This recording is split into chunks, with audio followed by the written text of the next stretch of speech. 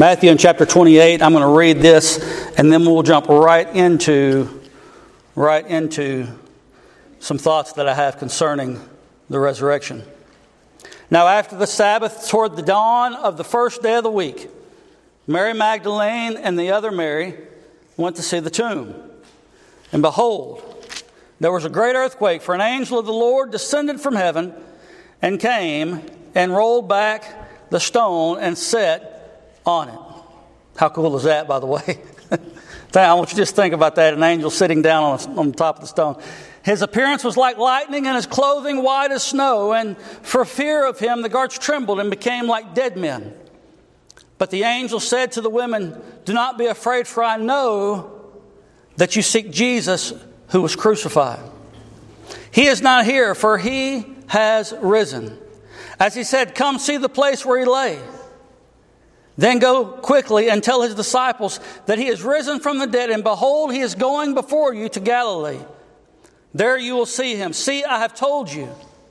So they departed quickly from the tomb with fear and great joy, and ran to tell his disciples. And behold, Jesus met them and said, "Greetings." And they came up and took hold of his feet and worshipped him. Jesus said to them, "Do not be afraid. Go and tell my brothers to go to Galilee. There they will see me." May God bless the reading of his word. The resurrection of our Lord from the dead for the Christian faith is absolutely everything. Can we all attest to that? I would suppose that if you did not believe that, you would not be here today. But in fact, you are. And so that tells me something. Either you are just an Easter person, or you believe in the resurrection from the dead. In the foundation of our teaching, you will find the prophesied Messiah who came, who lived perfect to take on our sin, to substitute us for himself so we could have eternal life. We see that act of substitution, right? This is in our foundation. In our foundation, you will find the perfect Savior slaughtered on the cross, lacerated by our sins, pressed down beyond recognition by the Father for our sins. He became that sin bearer who took the penalty that you and I both deserve. He took it on himself, and we know this. We know that penalty to be death. Sin entered the garden in Genesis in chapter 3, and we know what the penalty was. It was death. And in fact, Christ did die on the cross, lifeless. Our Savior hung on the cross, the Prince of Life. The Prince of Life became the prisoner of death, didn't he? And why did he do that? To obey his Father and for you and me. This too is in our foundation of what we believe. We know according to the Scriptures that for 3 days he laid there. He was dead. He was lifeless. Behind that sealed stone, remember? It was sealed just as Daniel's stone was sealed. When the king ordered him to be thrown down into the lion's den, that stone was sealed. And right here, it was sealed. Nobody could open it. There were guards there. It was not going to be opened. But he laid there behind that stone, behind that sealed stone of just like a prison bars. He laid there, confined to death in his jail cell. Standing outside was also guards. Kind of sounds a little bit like prison, doesn't it? Well, I believe there's a reason for that. See, we would all be like that, deserving the death penalty because of our sin, if it were not for Jesus taking on our sin, substituting himself for us in our stead so that we may be with him someday. But for that to happen, the resurrection had to take place. And this is what separates, my friends, us from the rest of the world, is the resurrection of Jesus Christ. See, without the resurrection of Christ from the dead, we have no true foundation. He is that, the resurrection is that part of that stone that holds everything together. That's where the strength is found. It's just a beautiful, beautiful doctrine of truth that we see securing our salvation for us. And it does. We see in Matthew chapter 28 that there was a great earthquake, and an angel appeared and rolled the stone away. It wasn't sealed anymore. I want you to think about this. There was prison guards outside the tomb as if they were guarding someone that was alive. In fact, he did arise. He did become alive. But they were there, and the angel came down and broke that seal, rolling that stone away, and the angel sat there. And he sat on top of that stone as if to say, that wasn't much. Because Jesus is mighty. Amen. The stone was rolled away. And it's as if the Lord is showing us this. Just as when someone is released from prison and the door opens, and the debt has been paid, or they have served their what? Somebody's been in jail. They have served them their time. That's right. What was due to them, they have served it. Don't raise your hands if you've been there. I don't want to know. But they have served their time in prison, or they have paid to come out. They've paid that. Well, here Christ is in the tomb. The stone is rolled away. And he walks out. He walks out. Why? I'll tell you why. Because he served his time. He paid the ultimate price. And because he paid the ultimate price, he ransomed us from our sins. Justifying us. Justifying us.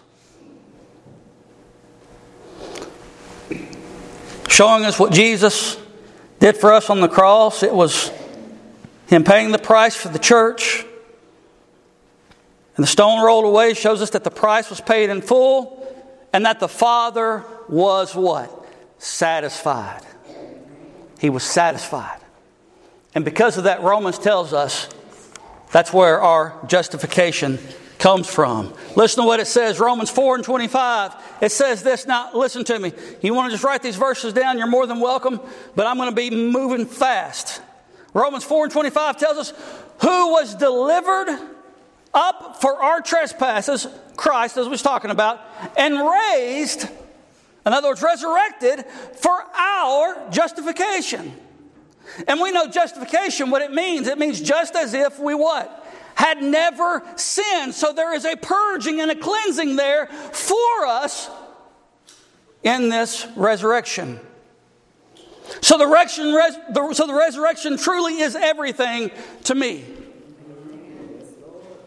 That's where I find my hope. That's where I find that justification at, because of what Jesus Christ done for us. He paid the ultimate penalty. And when that stone rolled away, it was as the Father was saying, I'm satisfied. It is finished. You may walk free. You have conquered death, hell, and the grave. You were a pleasing sacrifice. You have done the work that I have sent you to do. Now go.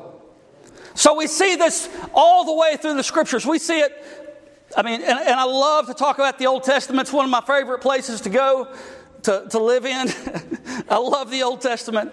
But we see this all the way through the Old Testament. We see it in prophecy form concerning the resurrection. And you say, really? Yeah, absolutely, without a doubt. You see it in prophecy form, and there's going to be three things that we're going to look at this morning really quick. We're going to see it in prophecy form in the Old Testament. We're going to see it in type or in picture in the Old Testament, the resurrection that is. And then we're going to see the actual resurrection in the New Testament. Then we're going to apply it to ourselves and then we're going to read some more scripture. So pay attention, because we're fixing to dive right in head first. By way of prophecy, the very first way that we see this in the scriptures is by way of prophecy.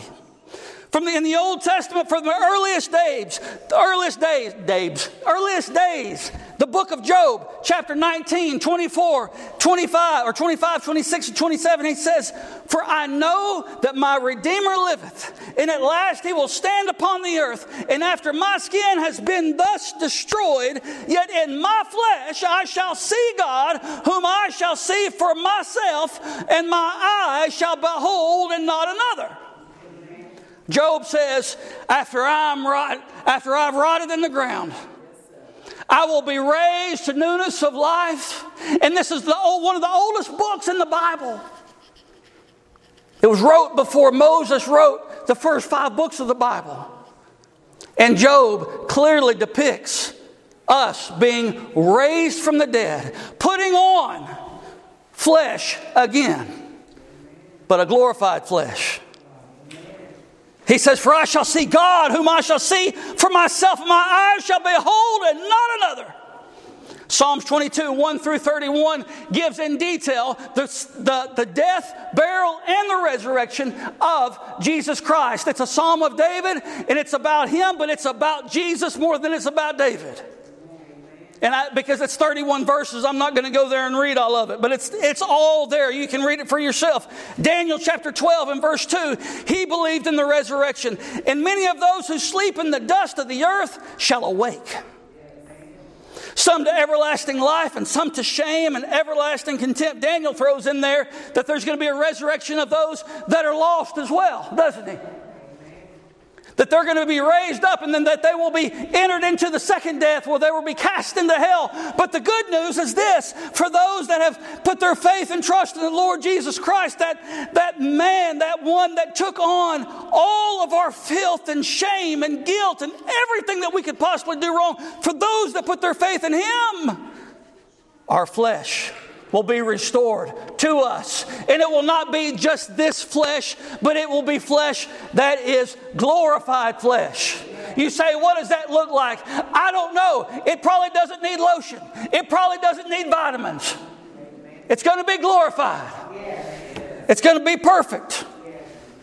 That's all I can tell you about it. I've not experienced it yet. David, even in Psalms 23, we look over it and we pass it by. But at the end of Psalms 23 and verse 6, it talks about one of our church members, Shirley. Did y'all get that? Shirley, goodness and mercy will follow me all the days of my life, and I will dwell in the house of the Lord forever. He's not talking about going to church and staying there and camping out. He's talking about being in glory with the Lord. We see it in Psalms 23. We see it in Psalm 16. David tells us concerning Christ, "For you will not abandon my soul to Sheol. You will not let your Holy One see corruption. For you make known to me the paths of life. And in your presence there is joy forevermore." You won't abandon my soul to Sheol. You won't leave me there. This is about Jesus. This is about the resurrection. He wasn't abandoned in the belly of the earth. Oh no, he was not abandoned. Scripture tells us very clearly. So we see going through the Old Testament, even Psalm 17, and you see this a lot in the Psalms, but why not? I mean, it can be in Genesis, it can be all the way to the end in Malachi, so why not? Psalm 17:15, As for me, I shall behold your face in righteousness when I wake. I shall behold your face in righteousness when I wake. To be absent from the body is to be present with the Lord.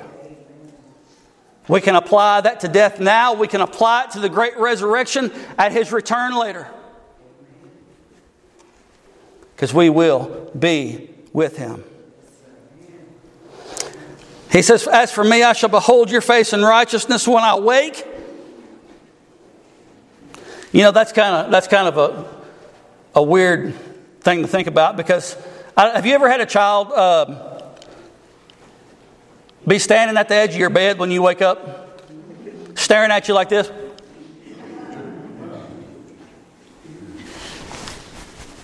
Dad, Dad. And they're poking me on the forehead, Dad. And it's startling. But here the psalmist says, when I wake, I will see your face. I will see your face. I'll behold your face in righteousness. In other words, it's not just in this, but this is in a better state of being. In righteousness, in other words, a glorified form. When I wake, I will be satisfied with your likeness. I shall be satisfied with your likeness. Isaiah rejoiced. And he prophesied in the 26th chapter in verse 19. He says, your dead shall live. Their bodies shall rise. You who dwell in the dust, awake and sing for joy. Awake and sing for joy. For your dew is a dew of light in the earth. And the earth will give birth to the dead. See, this is not just a New Testament doctrine or truth that we learn in Sunday school. No, this is not. It is something that the prophets of old prophesied about, that it was going to take place. Let me explain something to you. If they can prophesy that a virgin would give birth to a boy and they would call him such and such at a such and such place at a such and such time, don't you think for just a second that they can understand and prophesy about the resurrection? Yes. It's all there. It's all there. Jesus preached from the Scriptures. He preached from the Old Testament. Peter stood up at Pentecost. He preached from the Old Testament. It's all there. Your dead shall live. Their bodies shall rise. You who dwell in the dust, awake and sing for joy, for your dew is the dew of light, and the earth will give birth to the dead. And these are just a few of the prophecies that are contained within the Old Testament that show us that the resurrection is real and that it will happen. That it will happen. The second thing that we see concerning the resurrection, we see it in type. If you have your pen, you want to write some of these down. We see it in type, or typology, a picture of the resurrection. And these are some of my favorite things. And these are some of my favorite things. I think about the Sound of Music. Y'all know how my mind goes off. Y'all know I go to the Sound of Music. These are some of my favorite things. Seeing Christ in the resurrection and typology in the Old Testament. And we see this throughout from Genesis to Malachi. Second, we see the resurrection by type. The first one is Genesis chapter 1, 9 through 13. You can mark that down. But I have the gist of it, the skinny right here. On the third day, as he separated the waters, he brought forth the dry land. In other words, the dry land was brought up. The dry land was brought up, and it was called earth. After he divided the waters, he brought the dry land up, and then he did something else. He spoke all these plants into existence. Life. Life. There's no life in the desert, is there? But no, you got to understand what's taking place here. This is a type of the resurrection, and it's all the way back in its smallest form in the book of Genesis in chapter 1. On the third day, he separated the waters. He brought forth the dry land, and this land was called earth, which came to life, sprouting vegetation and plants and trees bearing fruit that contain the life, the seed within itself. And this was for all of us to take part in. Food for us. This is a type or a picture of the resurrection. You say, well, that's pretty slim. Let me build on it. Genesis chapter 22 and another beautiful type of the resurrection.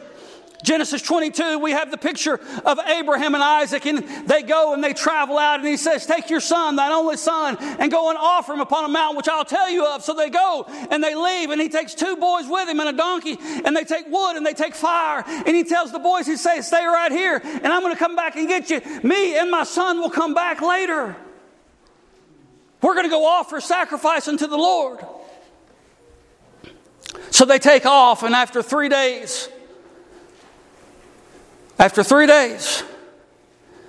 he says, I'll show you where to offer him.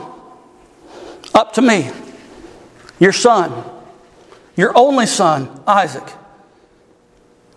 We know that's obviously a picture of Christ.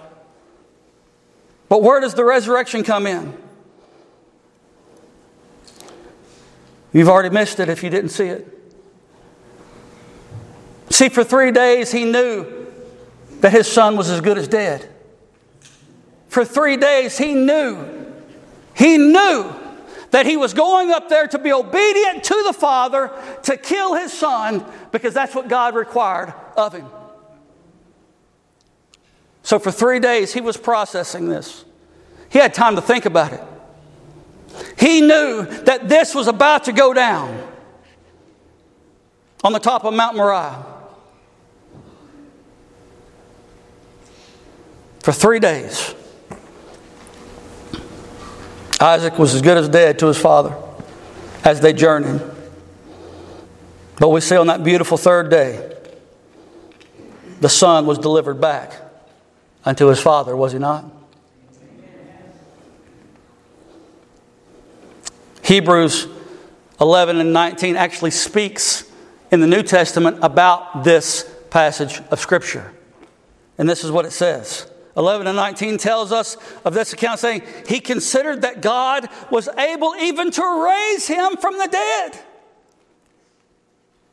Now, we don't see that in the Old Testament, but we have the privilege of having all of it together. And so we see in Hebrews, it says that he considered that if he killed his son, that God was able to raise him from the dead.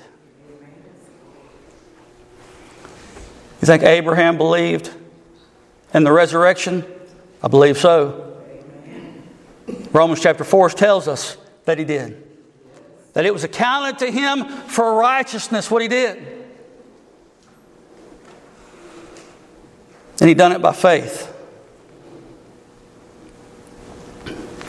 Another type that we see in the Old Testament that actually is brought up back again in the New Testament,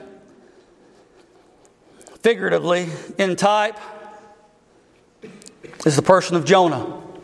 The person of Jonah. Jonah got onto a ship and God's wrath was poured out on him because he was disobedient. Disobedience and guilt and shame was upon Jonah. God's wrath was poured out. The sailors calmed the sea by offering up the man in the bottom into the sea. The storm subsided and a great fish came and swallowed Jonah, right? Is that a fairy tale or is that true? I hope you don't say fairy tale. It is true. It is true as you see me standing here glowing. It's true. We believe it. Jonah was swallowed 3 days and 3 nights in the belly of the great fish. Jesus speaks of this. Jonah was swallowed and then he came out. And after he came out, being bleached by the acids of the great fish, whiter than snow, he came out a hot mess. Went into Nineveh and began to preach. But I want you to see the Pharisees and the Sadducees, they asked, and the scribes, they asked Jesus for a sign. And he said, you wicked generation. You wicked and adulterous generation. Why do you ask for a sign? You always ask for signs. The only sign you're going to get This is what he tells them. The only sign you're going to get in Matthew 12 and 40, for just as Jonah was 3 days and 3 nights in the belly of the great fish, so will the Son of Man be 3 days and 3 nights in the heart of the earth. So we see the resurrection first by prophecy. We see it second by picture. And we also see it third, historically, in narrative form in the 4 Gospels, one of which I've already read to you this morning. In Matthew chapter 28. We see the resurrection there. You see it in Mark, you see it in Luke, and you see it in John. So third, you see it in those historical accounts. And I believe that we know those well enough. You can go read them. Matthew, Mark, Luke, and John, they all have them there. These examples of Christ are not examples, but actual historical facts that Christ rose from the dead. But those are all great fun and well. All those scriptures, all those passages. But what do they mean to us if we never apply them? They're a lot of fun. But if we don't apply them to our life by faith, they're nothing to us. Nothing. They just aren't. We have all these examples. What do they mean for us? How do we apply them? Well, let me start with this. First and foremost, this is simple. Christ has already done the hard part. The work has been done. The work has been finished. The battle is over. He has won. He came out of the ground victorious. He won. He conquered death, hell, the grave. He conquered it all. Satan thought he had won, but on the third day, Christ Jesus rose from the dead, throwing it all asunder. I mean, He defeated it all. The Lord, according to Scripture, has commanded all men everywhere to repent and believe in Jesus Christ by faith. First, when that takes place, I'm going to tell you what's going to happen. There's going to be a resurrection that takes place here, now, in this time. You say, what are you talking about? Ephesians chapter 2 and verses 1 and so on. It says, you who were dead in your trespasses and in your sins, He has made alive in Christ. What does it mean? It means you were dead in your trespasses and in your sins. You were a dead, cold sinner. You were the best at it. Had a master's of divinity in it. Degrees and PhDs in sin. Dead to the knowledge of the truth. And then Sister Martha's favorite verse comes out. But God, being rich in mercy. He brought us to life, didn't He? He brought us to life. This is the resurrection that we experience here in this life. And I promise you, if you experience this resurrection now in this life, you are guaranteed to experience the second resurrection in the next. We have to understand that. So this new life will be the first resurrection that we experienced. And it's in the heart. It's in the heart. 2 Corinthians tells us, for those that are in Christ, they are new creatures or new creations. Old things have passed. The old, dead, cold, lifeless, non-feeling, sinning hypocrite has passed. Behold, all things have been made new. We have been brought to life in Jesus Christ. We were dead in trespasses and sins, but God has brought us to life. By His grace, you have been saved through faith. And so we see that's the first resurrection that we experience. And if we're still here for the second resurrection, we're going to see something. Whether we're gone and in the ground and rotting, or whether we are alive, we're going to see something awesome. I promise you that. Second, the resurrection. First is a spiritual resurrection that takes place in the heart.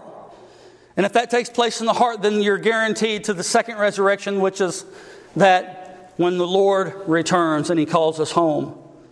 When He calls us home. In the end, the resurrection of Christ from the dead shows us a physical resurrection. That all who have died or fell asleep in Christ on that last great day, our Lord will call us out of the tombs. He will call us out of the tombs. And our spirits will meet our glorified bodies in the air. And we will be forever with the Lord. This is the hope that we have. I have a hope. And it's not a wish, but it's a surety. It's a certainty. It's a guaranteed. It's a stamp of approval. It is guaranteed that I have been made new. And if been made new, then I will be made new in the future. I will take on a glorified, physical glorified body in that last and great day.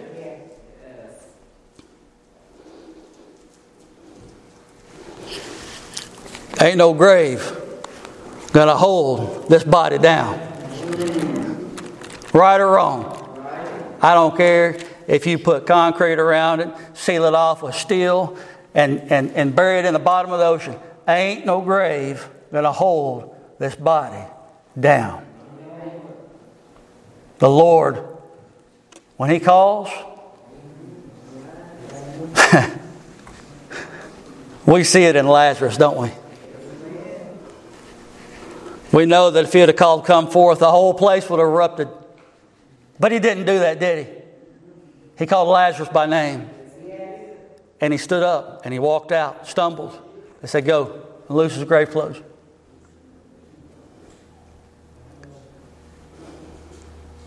On that last and great day, when our Lord returns, we'll hear the trump. The trump will sound. The trumpet of the Lord, of God, it will sound.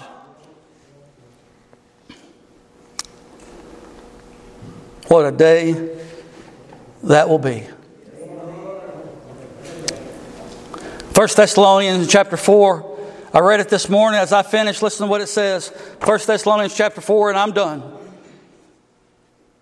We still got 5 verses to go through though. So, but we do not want you to be uninformed, brothers, about those who are asleep, that you may not grieve as others do who have no hope. I've been to funerals where the person has been lost.